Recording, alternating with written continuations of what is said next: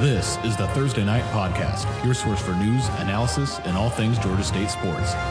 Because every day is Thursday.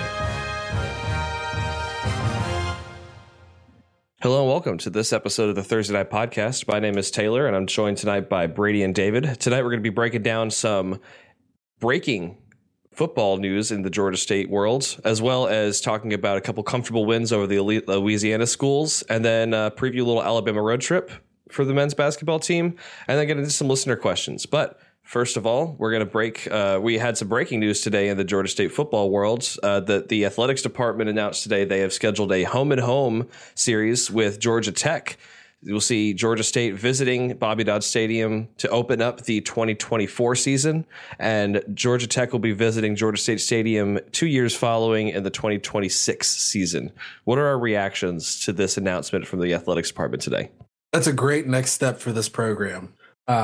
Obviously, Georgia Tech is an ACC school, and Georgia State has historically never been afraid to schedule people. But, you know, it's nice to see that Georgia State and Georgia Tech are starting to want to build that relationship in kind of major athletics. I know there was a closed door exhibition that Georgia State and Georgia Tech played, I believe, before the 2017 basketball season.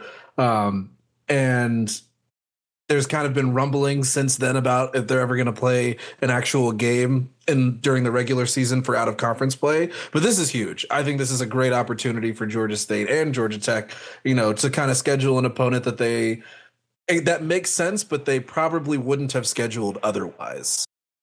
Yeah, I mean, it just makes the sense in the world. It's the two Atlanta schools, 3 miles apart.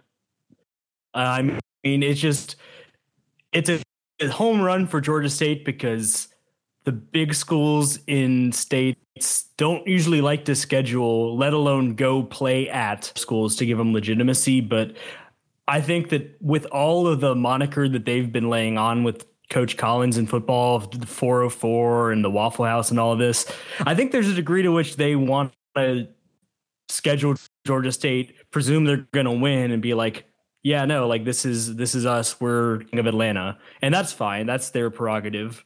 But for Georgia State, it means you're getting another Power 5 team into your house, and it's an in-state rival. And I think that it's going to be a game that should drive up interest on both sides, definitely on the Georgia State side. And I think that it'll be an easy road game for Georgia Tech fans to make. Considering it's barely, I don't even know if you can consider it a road game, considering you're going 3 extra miles down 75-85. Right. I think that'll lead to, I saw Ben Moore talking about this on Twitter, that is easily going to be like a mega sellout on the Georgia State side. And you got to think that in 6 years from now, there's a solid chance that Georgia State could have reached a point in the renovations to the stadium that they'd be able to open up maybe the upper deck and have even more capacity for a game like that. So, and again, who knows where both of these programs will be in 4 years. Georgia State could be continually on the up and ups, maybe not even in the Sun Belt anymore. Like, we really don't know. It's a little far in the future to begin kind of like talking anymore, other than like it's going to be good for the program and hypotheticals. But yeah, I'm just excited as a fan. I mean, it was cool to hear that was happening. As of today, it was kind of just came out of nowhere, and I feel like the Georgia State community at large feels the same. I will go to the challenge part of this news. The 2026 home game with Georgia Tech is kind of where the gauntlet's been thrown now, as far as the athletic side and everything in the stadium. Because here's the thing: there's some other power conference teams coming in before that game. North Carolina's visiting, Vanderbilt's visiting, but that's the real game where a lot of eyeballs around the area are going to either literally be there in person or on TV watching. You know, it's going to be a big showcase. And so setting this game in 2026 means, you know, whether it's the stadium's expanded, like Taylor, you were mentioning, or whether it's just the phases are complete and it's kind of the stadium it's going to be long term, rather than right now there's still some stuff that's kind of like it's in between a baseball stadium, or there's this thing that we need to sort out before the next off season, whatever. You setting this game means like that it's go time, and you have to be ready. This game has to be Georgia State Stadium as we want the world to see it. No, absolutely. I gotta have a question I know it's so far out, though. David from Chicago, right? Right. I struggle to frame this because I don't want to outright say like. All right, David, just say it. Long-time listener, first-time caller. I don't want to say like, what do you expect out of these two games? Because obviously that's 4 and 6 years from now, but do you think that this could sort of be some sort of build up towards a rivalry between Tech? And I don't want to use the word rivalry because I know Georgia State has Southern, and last week we talked about Louisiana Lafayette, but I don't know. Sometimes it feels like when there are two schools close together, people love to throw that R word out. And I'm not saying that I have any animosity towards Tech. I don't, but I'm curious how that's going to go in terms of these schools long term. You know what I mean? I do, and it's kind of, again, weird to think about, not only because it's so far away from when we're recording this, but also Georgia Tech is a program that's in flux. They're completely overhauling their offensive system. We don't know what this team's going to look like next year, let alone 4 or 6 years from now. And I think that Georgia Tech on their side has obviously like one of the oldest, if not one of the oldest programs in the country. If not, in that conversation at least. And Georgia State is, in the grand scheme of college football, a very, very new organization, a new program. So, this will be Georgia State's 14th and 16th seasons. And just think about how far Georgia State has come in 10 years. I mean, we don't know what this team could look like. Like I said, they might even be in the Sun Belt. There could have been a conference move from here until then, and that might bring a better recruiting pool to Georgia State. Like, we don't know what this team will look like in 6 years when we're hosting Georgia Tech, or 4 years when we're playing there. But again, it's just, I think this is something like Brady is alluding to, that like you are scheduling this, like you are kind of artificially setting the like, hey, this is going to be like, we're hoping to be at least competitive with a Power 5 conference school in our own home city within the next 4 and 6 years. Yeah, I mean, the results, I don't, we can't project, nor can we say with any confidence, but the games happening is almost as big of a deal as what happens in the games to me. However, to David's question, I think that the results matter a little bit as far as it being a quote rivalry, quote whatever you want to call it. If Georgia State fans pack out Bobby Dodd, really bring a lot of noise, bring a lot of energy, and it's a fun environment, and they play him well, and it's not, I guess either they play him really well or it's just a blowout and it's like, yeah, we could do a tune-up like this every once in a while. But I think that it's going to be in the form of how the game experience is, how that part of it shapes up as far as how much this continues. I think it is curious that it is a home and home right off the bat, rather than even messing about with Georgia State goes to Bobby Dodd. And then after that, there's a home and home. Makes me wonder if that was just athletic director Charlie Cobb saying, like, we want a home and home. We can do a home and home. Let's do a home and home, and kind of not moving away from that point. I guess the last thing I would say for me on this is it actually kind of got breadcrumbs laid a couple months ago. Coach Elliott was talking about it on his coach's show, and I don't know whether it was intentionally leaving a little trail or whatever, but he specifically said something along the lines of, we're working on a matchup to play Georgia Tech in football. And so I think that now that it's played out, there obviously was a little bit of smoke there. And so I thought that was interesting. I remember that today as the news was coming out. I do also kind of want to take a second. So in writing up a little report for the website today about the announcement, I took a chance to look at some of the other out-of-conference opponents that Georgia State have coming up, especially coming to play in Georgia State Stadium. And it's certainly, I feel like, ahead of where anybody would expect a regular old, FCS school that makes the jump. Like the kind of the school and the history that Georgia State has had, I feel like doesn't match up with the caliber of teams coming into play in Georgia State Stadium. So, I mean, next year in 2020, you have playing at Alabama, at Charlotte, and then home against East Carolina. 2021, you play Army again at home, going to North Carolina, and then hosting Charlotte, going to Auburn. At South Carolina, home versus North Carolina and Charlotte, and then at Army in 2022. I mean, you have LSU coming up in 2023. You're playing at home and home with Vanderbilt 24-25, excuse me. And then now you add in this Georgia Tech. Like, Georgia State has consistently shown that they're not afraid to go out and schedule these games. And this year they showed that they're not just going to be rolling up, getting beat and collecting their check and going home. I mean, I think that the Tennessee win will give some teams in the future might have given them pause to scheduling Georgia State, because oftentimes you don't want to have, you paying a smaller school to come in and win in your own house or get anything like that.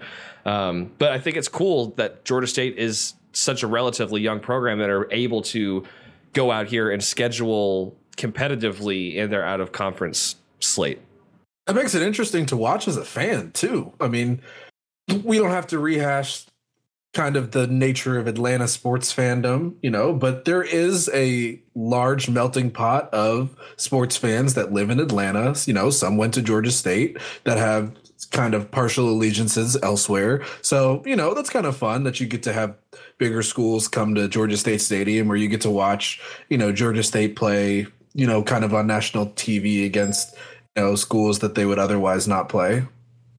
So, this announcement was really good. It's going to be fun to see the kind of the direction that Georgia State football goes over the next few years. And, if they keep scheduling people, more people will come. So it will definitely be interesting to see how that plays out, and looking forward to it.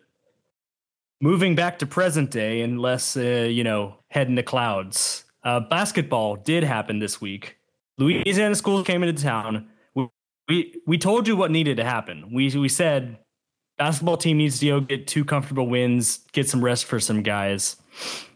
They listened to the pod. Maybe an interesting strategy given it was right before the game, but they listened to the pod because you got a comfortable win over a very depleted Louisiana, and then on Saturday just kind of grinded it out and took over in the second half, sort of like a stretch against Texas State where they closed out that game, except it was a little earlier in the half. Put it away against ULM to where the game was, for all intents and purposes, over with 10 minutes to go. And that was what they needed. It was right at a time when they needed to play the schools they did, and they got the wins they needed. They didn't let a team hang about and have to have their starters play, 30, 35 minutes. And later in the year, that's going to matter, just on a sheer legs point of view. Yeah, no, 2 great wins for Georgia State. I'll kind of echo those pod sentiments because, we said exactly what they needed to do. 2 comfortable wins, easy wins, get some guys with a little bit more confidence. Last week, Taylor, you mentioned how Corey Allen, he had kind of sagged off a little bit, and he came out and immediately had 24 points against Lafayette, followed that up with 18 against ULM. That's the type of weekend that Corey Allen needs to have to be successful. Anytime you can play less than a half in a college basketball game and, your team blows out the other team, you're doing something right, and that's exactly what this team needed to hopefully propel them through a tough stretch that's going to come up soon.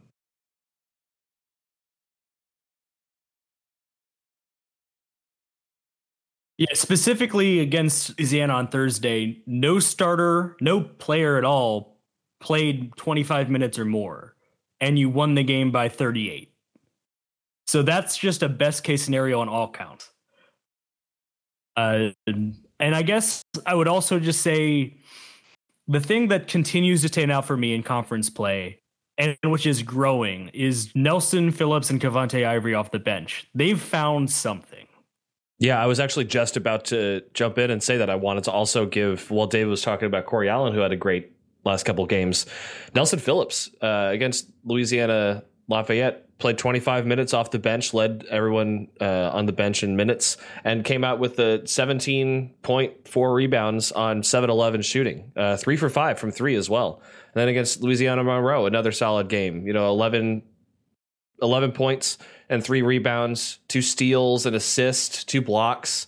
only 1 turnover, and that's again on 5 of 6 shooting on 20 minutes. So I mean, he specifically, Cavante Ivory is another dude who's becoming a bigger part of that bench unit. Both of whom are kind of carving out spots now that this team is starting to gel with one another. We're really getting into the thick of conference play. We've been playing together for 3-4 months at this point. Like, the team is starting to come together in ways other than what we saw at the beginning of the year, where it was a lot of ball dominant guard play. And now some of the other guys that are working their ways into the rotation are finding effective uses for the minutes that they're getting.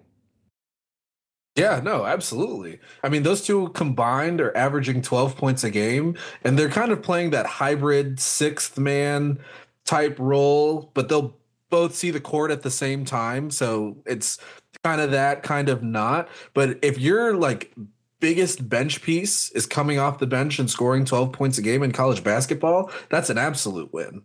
You know, it's really nice to see the development of Nelson Phillips and kind of the surprise in Cavante Ivory, because coming into the season, I'm not sure that we knew necessarily that he was going to be a piece, but it seems, you know, Coach Lanier is very willing to bring him on when, you know, they want to rotate, you know, Justin Roberts out, Damon Wilson out, if one of them's in foul trouble or just not being incredibly effective. You know, Ivory has played in almost every game so far this season. And Coach Lanier is playing them both earlier in the game and together at the same time earlier in the game. I want to say it was 13 minutes on the clock in the first half, something around there in one of the games. They both checked in, and for a team that prides themselves on steals no matter who's on the court and just playing stingy defense, are you ready for the havoc defense, the we don't want to play against these guys defense that Georgia State can roll out at times? Please. So you got Kane Williams, Justin Roberts, Nelson, Cavante, Jalen Thomas. And 4 of those guys can shoot from 3 too. I'm just saying, that's my chaos lineup. That's my, middle of the game, especially if it's a team that's starting to have a good shooting night. Put in that group, and they'll hit you from the steals. They'll contest shots. They'll get blocks. They'll just D you up. And I do want to kind of armchair coaching for me. I do want to kind of pivot back real quick to highlight Nelson Phillips' performance against Louisiana Lafayette last Thursday, where he came out. I already mentioned 17 points on 7 of 11 field goal percentage, but he's having he's playing some of his best basketball we've seen from him at his time at Georgia State, other than the opening game against Bruton Parker, and then a couple of weeks ago at the end of December, where he dropped 12 against Texas State. This is the first time he's dropped double-digit points all year, and he's done it in 3 straight games. 16 against Arkansas State, 17 against Louisiana Lafayette, 11 points against Louisiana Monroe, and all of these are coming on really high percentage, really efficient nights for him. 71% against Arkansas State, 7-11, 63.6% against Louisiana Lafayette, 5 of 6. I mean, he's just finding ways to be efficient with the time that he's given. And he's also stepping up and not just becoming just a scorer. I mean, like against Louisiana Lafayette, he was all over the box score. 4 steals, a block, an assist, 4 rebounds, no turnovers. I mean, that's huge for a sophomore who's trying to kind of still find his way into fitting in with this team. And also the team is going through a huge time of change and flux as well, with, the coaching turnover and all that stuff. So it's just cool to see him get out and make the most of the minutes he's being given and really contribute to this team in a meaningful way. And I think what is interesting about Nelson also is that since he's been here, kind of been a guy that at times can contribute without box score contributions. He can show up by playing tough defense, whether it gets a steal or not. So if he's showing up on the box score and still doing some of that stuff, watch out. No, you're absolutely right. And it's becoming harder and harder for Coach Lanier not to play him because of how he's doing and because of the impact that he can have, even if he isn't scoring as much as he has in the last 3 games. So I guess I keep talking about blowouts because that's fun. We should probably move forward. Road trip coming up. It's kind of a weird stretch. It's a tough stretch. but it's also just a weird stretch because coming up is the Alabama teams on the road, then just Georgia Southern on the road the next week. And then the Alabama schools come to the Georgia schools the week after. So over the next 5 games, Georgia State will play 3 teams that are unique. And I think it's a really pivotal stretch because of who Georgia State is tied with in the Sun Belt right now. I mean, Little Rock is there also and won't be going away, but Georgia State and Georgia Southern are tied at the top of the Sun Belt, and they play the same 2 teams twice and each other in the next 2 weeks. And so it could be a stretch of games that kind of determines the difference between where those 2 teams lie in the standings. And neither one of these games is a game that I'm really comfortable with. No, especially not these South Alabama games. They were picked to be the favorites in the conference and definitely started a little slow, but I feel like we are witnessing kind of the turnaround. With all respect to UTA, them getting that comfortable win kind of made sense, but then they got a really good win against Arkansas State, and then at Little Rock, they also had a nice win, almost by double digits, where they just completely shut down the Trojans in the second half. And if this is the South Alabama team that we thought we were going to get at the beginning of the season, it's going to be very important for the Panthers to play that pace and tempo that they are known for this year. Yeah, and I just kind of want to jump into your point about how South Alabama has, been a little rocky to start. They really have turned it on out of late. They've won 5 of their last 6, but for that, they had lost 4 of 5. So, I mean, this team really, you could see basically since the new year. I mean, their last win in this stretch of 6 games came in the 28th of December. So, I mean, really, since the new year, the South Alabama team has looked completely different. And like Brady said, they're going to want to slow the game down. It's going to want to get kind of messy. But I think that's a game that Georgia State is going to be able to adapt to and play towards, because Georgia State's defense this year has been so stifling. I think that kind of defense will travel well, and seeing them kind of get into that gritty, grinded out, really, Memphis Grizzlies bring your lunch pail to work kind of style of basketball will be interesting after this past couple games of Georgia State really running the other team out of the gym. Yeah, I thought it was funny. It was perfect synchronicity. David saying it was a slow start because it was. Because the ironic thing about South Alabama is it was a slow start, and what got them on this was slowing it down. The last couple of games, David alluded to, I'll fill in a little bit of the cracks of it. It was a 66-54 win over UTA, a 75-59 win over Arkansas State, and a 52-43 win at Little Rock. And the name of the game for them recently, it feels like they're just kind of redefining what they've been, and it's worked for them. It's slowing the game down and limiting the number of shots. But I think that the problem for them is in all of those games, they got poor shooting nights from the other team, specifically Little Rock. I mean, if you score 43 points in 40 minutes, you probably didn't shoot the ball all that well. And that definitely was true in that game. But the problem is Georgia State's a 40% shooting team from 3 as a team, and they're going to try and get out.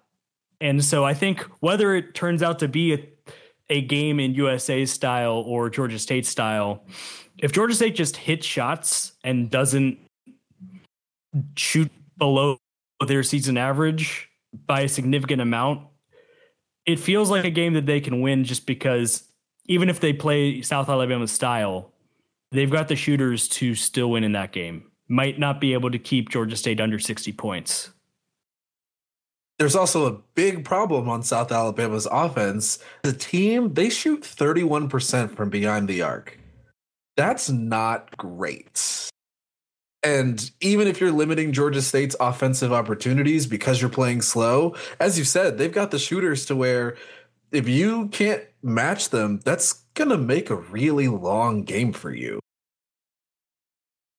You definitely want to be shooting higher than 35, 36% from behind the arc, and they just recently have not been there.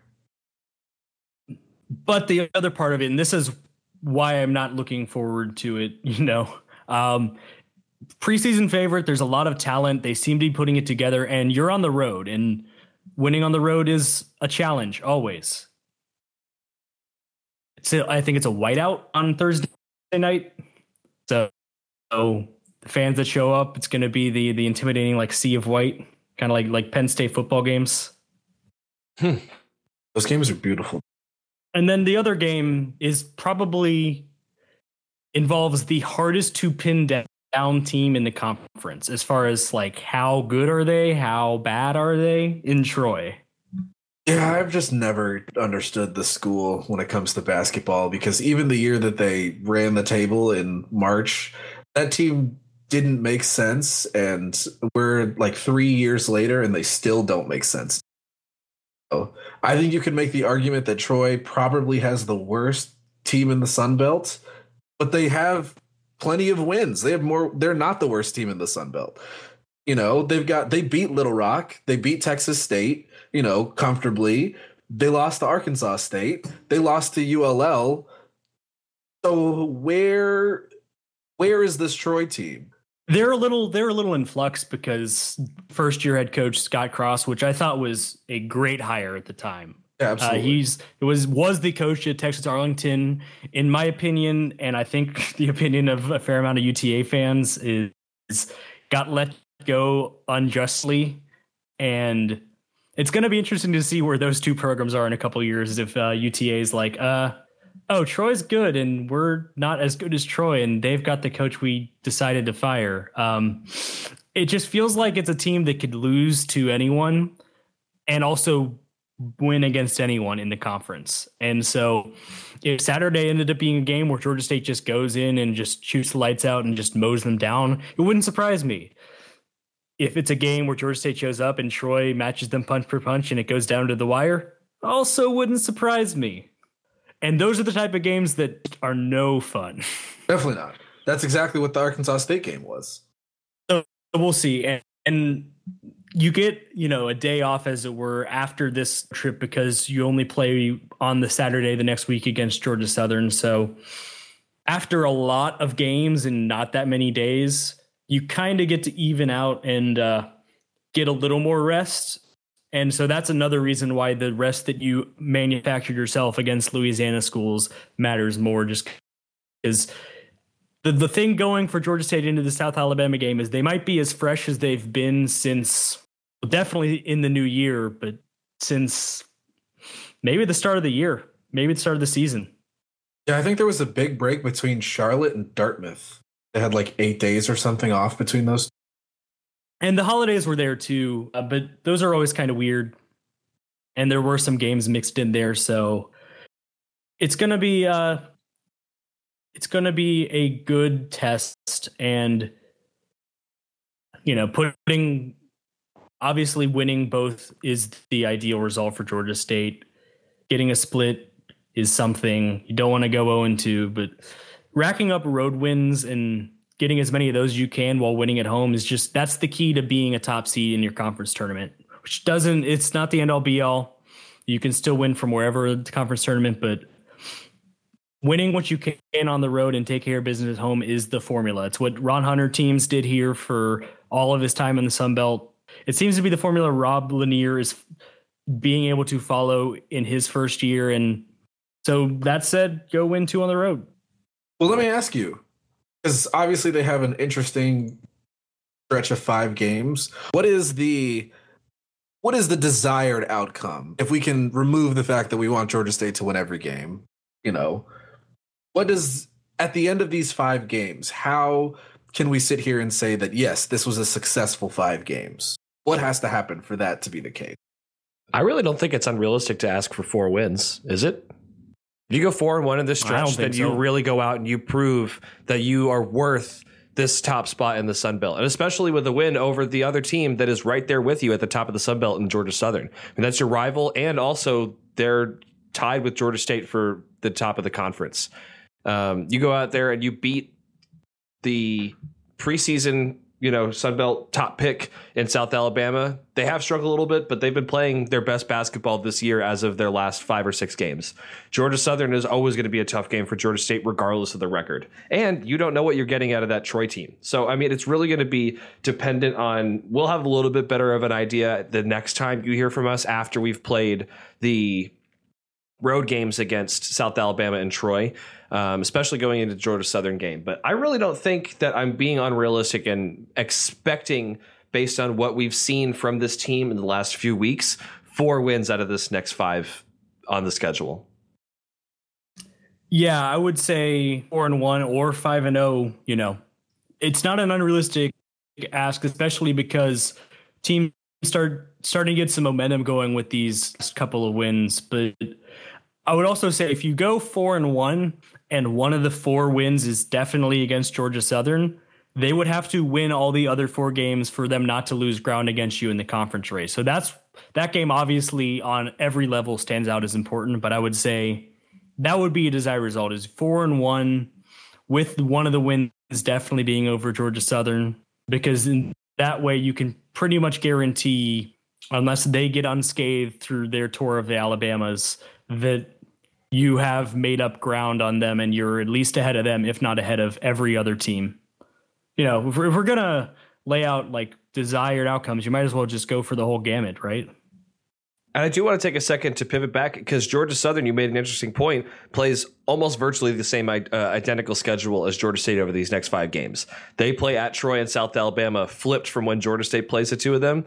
We play, obviously, in Georgia Southern next Saturday, and then they go right back and they host Troy and South Alabama, the inverse of how Georgia State does. So I think this stretch of 5 games will tell us a lot about the way that these 2 teams are going to be shaping up down the stretch, because you're getting basically the same exact, you're a very similar sample size for both teams to see how they're going to react against 2, still solid teams in the conference. So this stretch of 5 games is going to be really important for Georgia State to kind of differentiate themselves from the rest of the top of the pack of the Sun Belt, specifically with Georgia Southern. Seeing how they both perform against common opponents is going to be a really interesting foil to seeing how, these 2 teams that are sitting at top of the conference are going to play out against each other. But we do have some future Georgia State basketball news to kind of get back out of the present, head back to the future. We have Ryan Boyce, a transfer from Memphis, official now and everything. It's been announced. As of right now, he's going to have to sit the fall semester of 2020. So he'd have about 2.5 years of eligibility pending any eligibility waiver stuff. But he's a 6'4" guard. He corrected to said he's 6'6" on social media. But I mean, obviously like a big bodied guard from a solid group of 5 school, a mid-major coming into Georgia State. It's exciting. It's, Rob Lanier's program and recruiting efforts are slowly starting to matriculate in and kind of seeing, like he said in his introductory press conference, he's going to want bigger bodies on the floor that are able to play on both sides and run and be able to be physical. And hopefully, I mean, that's what we're bringing in with this big boy guard, huh? Yeah, I did think it was funny on social media. Who's like 6'4", I'm 6'6". It's a really unique situation for Georgia State basketball because we've obviously heralded the good that is in this program, and short of attrition happening, there's not a lot leaving. Damon Wilson is the only for sure person graduating. Chris Clerkley still feels up in the air whether he's going to try and get a 5th-year eligibility or whatever. That's still playing out, but it's possible that those are the 2 exits. It seems closer to likely with Clerkley, but we'll see how that goes. But JoJo Toppin is on the roster sitting out transfer. Eliol Sasemi, the Cincinnati transfer, is sitting out. And you're going to have a guy who signed from North Carolina, Caleb Scott, who will be enrolling next year. So you're losing 1, maybe 2 players, and then you're going to have 4 new people adding in Boyce in the spring semester. So that's a team with a lot of depth is getting even more depth while not losing that much. I don't know. I feel like it's just going to be a due diligence thing with the eligibility, and nobody really knows with the NCAA anymore and eligibility, and immediate eligibility. So we'll see. I guess we have no reason to suspect he would get the waiver approved, but NCAA feels like they're just kind of like flipping a coin sometimes. So maybe he's there for the whole season. Yeah, all I have to add is I thought that it would slow down when Coach Hunter left, but it still seems like Georgia State is transfer you. So that's always nice. Well, that's going to do it for some Georgia State basketball news. We did get quite a few listener questions. We're going to run through those for you guys real quick. As always, we kind of put up a social media blast on Twitter and Facebook. Hey, if you have any questions for us for the podcast this week, drop them in here and we'll talk about them. So you guys responded, and we have plenty to get through here, so I'm going to jump right into it. Ben from Atlanta asks, gray jerseys, bust them out this trip and break the Ofer, or leave them in Atlanta? What are our thoughts? Leave them. Leave them in Atlanta. And I say that not because I believe in any sort of bad juju with them, but I don't like the gray jerseys, man. I think if you were to bring the blue, it just looks a lot cleaner. They play better in them. Just go with the blue. Good idea. I think I'm inclined to agree. I'll go contrarian just to be unique. So the team is 0-2 in them this year, and I guess this is going to go against when I said I'm not that superstitious earlier in a previous pod, but you are a little stitious.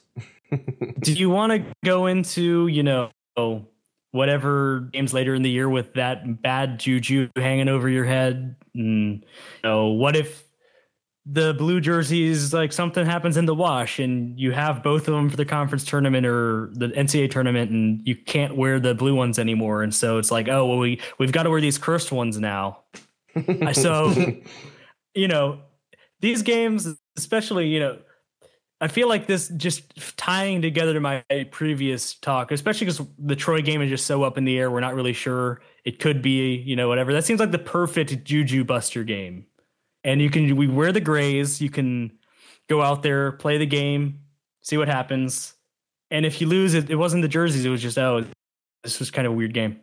Perfect. He's hedging his bets so well.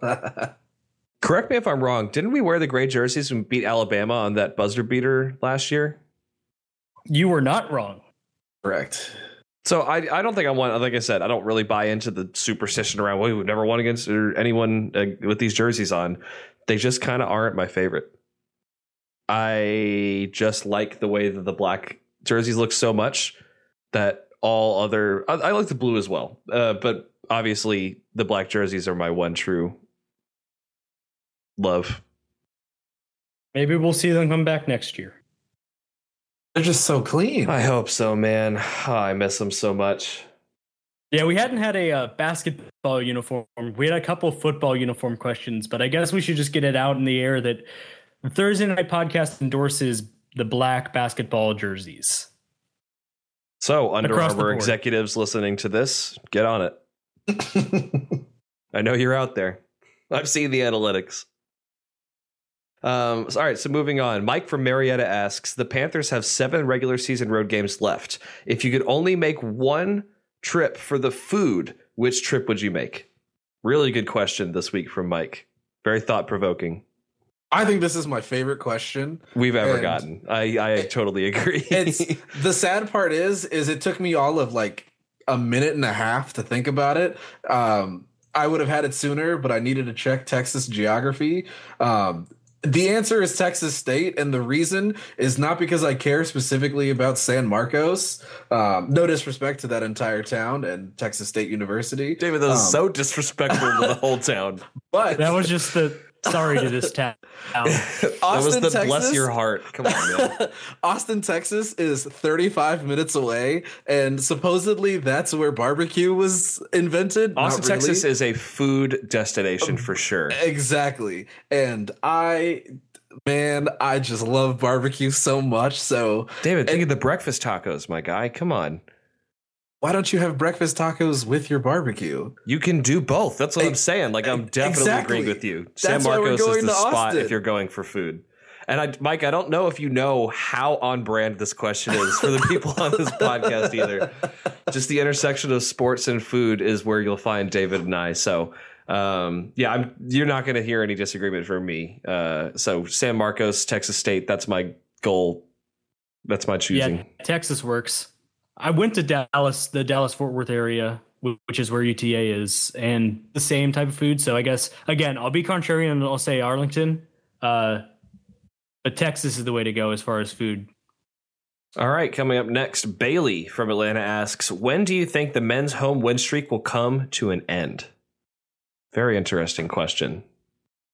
Someone else answered this. I don't want to. I don't like these questions. I don't either, because then it just feels like you're just putting bad vibes out into the universe, man. Like, I'll say this. I'll say that over the history, we've been following the team. Been around in school. Georgia State's been a very good home team. So this isn't a new thing that they're undefeated at home at this point in the season. The weird thing is the losses are really hard to predict because there's been a few of them. There's a Texas State loss, I believe the first tourney year, the year that Georgia State ended up beating Baylor, where a dude who had not hit a three the entire season hit one, like banked in to send it to, I think that was sent it to a second overtime, or that sent it to the initial overtime. And it wasn't when Texas State was where they are, where they were last year, where they were this like really tough, though, like top tier conference team. Like they were kind of mediocre. And so it was a really weird loss. The other losses, that the other category I'll say, is the years where Georgia State hasn't been as good and good teams came in and smacked them. Louisiana, one of the years, I think the last time that Louisiana beat Georgia State. Yeah, that was in Atlanta. It was a total blowout. That was still when Sean Long was in school. Yes. Louisiana. And when Little Rock won 30 games and went to this second round of the tournament that year, yeah, they beat Georgia State at home. So I don't see one of those losses happening because I don't think that there's any team like that that's head and shoulders better than this Georgia State team. But you already lost to Coastal and Apps played you close. So if you're going to make me pick a time right in the middle of February, hosting the teams that have played you tough or even won, I'll go in that neighborhood. But I don't actually think it's going to happen. I hedged my bet there too. Yeah, I think so. It was the last loss in Atlanta, the Texas State game from 2018 to 19. Yes, the last time they would have lost Atlanta was that December 2018 against Texas State. Yeah, I just don't know that they have the opponents for that this year. It would have to be they schedule somebody, pretty impressive out of conference to come to Atlanta, play them, and they would lose then. Which isn't to say that they're not playing good teams in Atlanta this year. Obviously they are, but they haven't lost to Southern at home since the 90s. Mentioned Coastal and App State, but we still don't really know what those two teams are this year. I guess Little Rock is the best competition that they have right now, but we'll see how much that game matters in terms of seeding later on. So maybe I guess Little Rock could get up for it. But other than that, I feel like this year, that ship is probably done. I don't feel too bad saying that. I figured one of us needed to give an answer, not the exact answer you gave, which was my initial thought. I'm a people person. What can I say? All right. And finally, we have Steve from Fayetteville writes in and asks, Georgia State hasn't developed a starting quarterback out of high school in a long time, instead choosing to go after junior college transfers. Why do you think a top tier high school quarterback would choose GSU knowing this? Interesting question. I know I've said that about all of them, but this is really like a heavy hitters week for listener questions. So thank you for that. First of all, this was a great week for questions. So the answer that stands out most is the answer that overrides every part of college football recruiting: relationships. If a guy comes to a school, feels comfortable with the staff, and the staff is saying the right things, and it feels like a place that they could call home, that is more often than not the determining factor in a commitment. So I don't know that quarterback commits are looking at Georgia State and looking at the entire history and seeing every quarterback that's played and running down what class they were when they played. But I know that they will have had conversations with the coaching staff, and the coaching staff would have said, this is what we like, this is where we think you can fit in the offense. And that's where a lot of commitments come. And so I think in that regard, it's a lot that. What I'd also say separately is that Coach Elliott and Coach Glenn, the offensive coordinator, have both made a point of saying that they like playing guys young as quarterbacks. And that I think that possibly because they didn't inherit this staff did not inherit a deep quarterback room, but had Connor Manning when they came in, who was the starter. And then Coach Elliott said he just kind of didn't really want to get a junior college guy. And then once he met Dan, he's like, yeah, no, this guy is going to be in this program. I think their inclination is to start guys young. So I think that it's also for this staff, their history lays out that they are interested in starting young guys. So I don't think it's just BS for them to be saying we want to play these young guys. It would surprise me if a real upperclassman comes into the mix this year. I think it'll be the three guys that are on campus now at quarterback, and they might throw in another person who's had experience, but that's the other part of it. And that was just a long-winded of saying a lot of things, but I hope that answers your question. I feel like it's not a problem, though. Because I think while the simple answer is recruiting, at the end of the day, coaches do have to scout what it is that they're looking for. Like Coach Miles, he scouted Arbuckle and he scouted Connor Manning. So that doesn't mean that, quarterbacks didn't come through Georgia State during those years, obviously.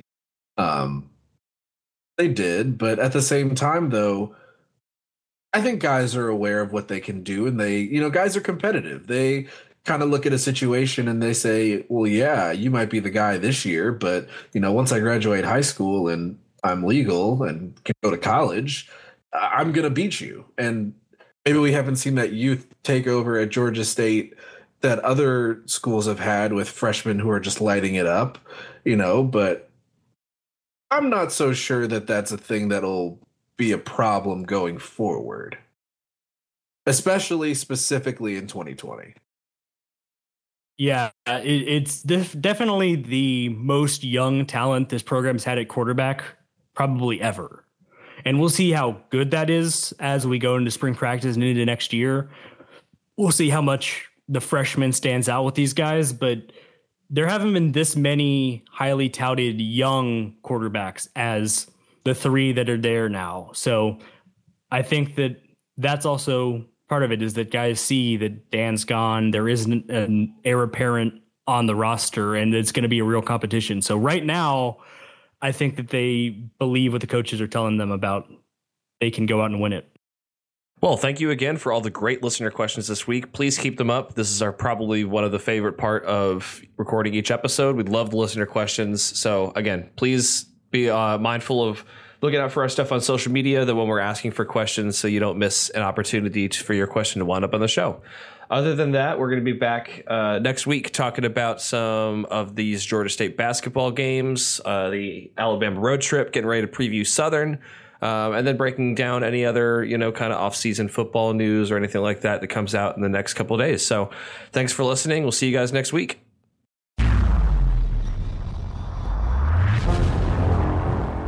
The Thursday Night Podcast is a production of ThursdayNight.com, the independent source of choice for all things Georgia State sports. This podcast and all included sounds are exclusive property of and copyright 2019 Jordan Crawford Enterprises, LLC on behalf of ThursdayNight.com unless otherwise specified. The podcast is produced by Programming Director Brady Weiler and Technical Director Jordan Crawford with assistance from co-hosts Taylor Dinan and David Salmon. You can find the podcast on SoundCloud as well as podcast aggregators like Spotify, Google Play, and Apple Podcast. To submit questions and comments or to request information on advertising and corporate partnerships, contact the show on Twitter, Facebook, and Instagram as @ThursdayNight or via email at thursdaynight@gmail.com.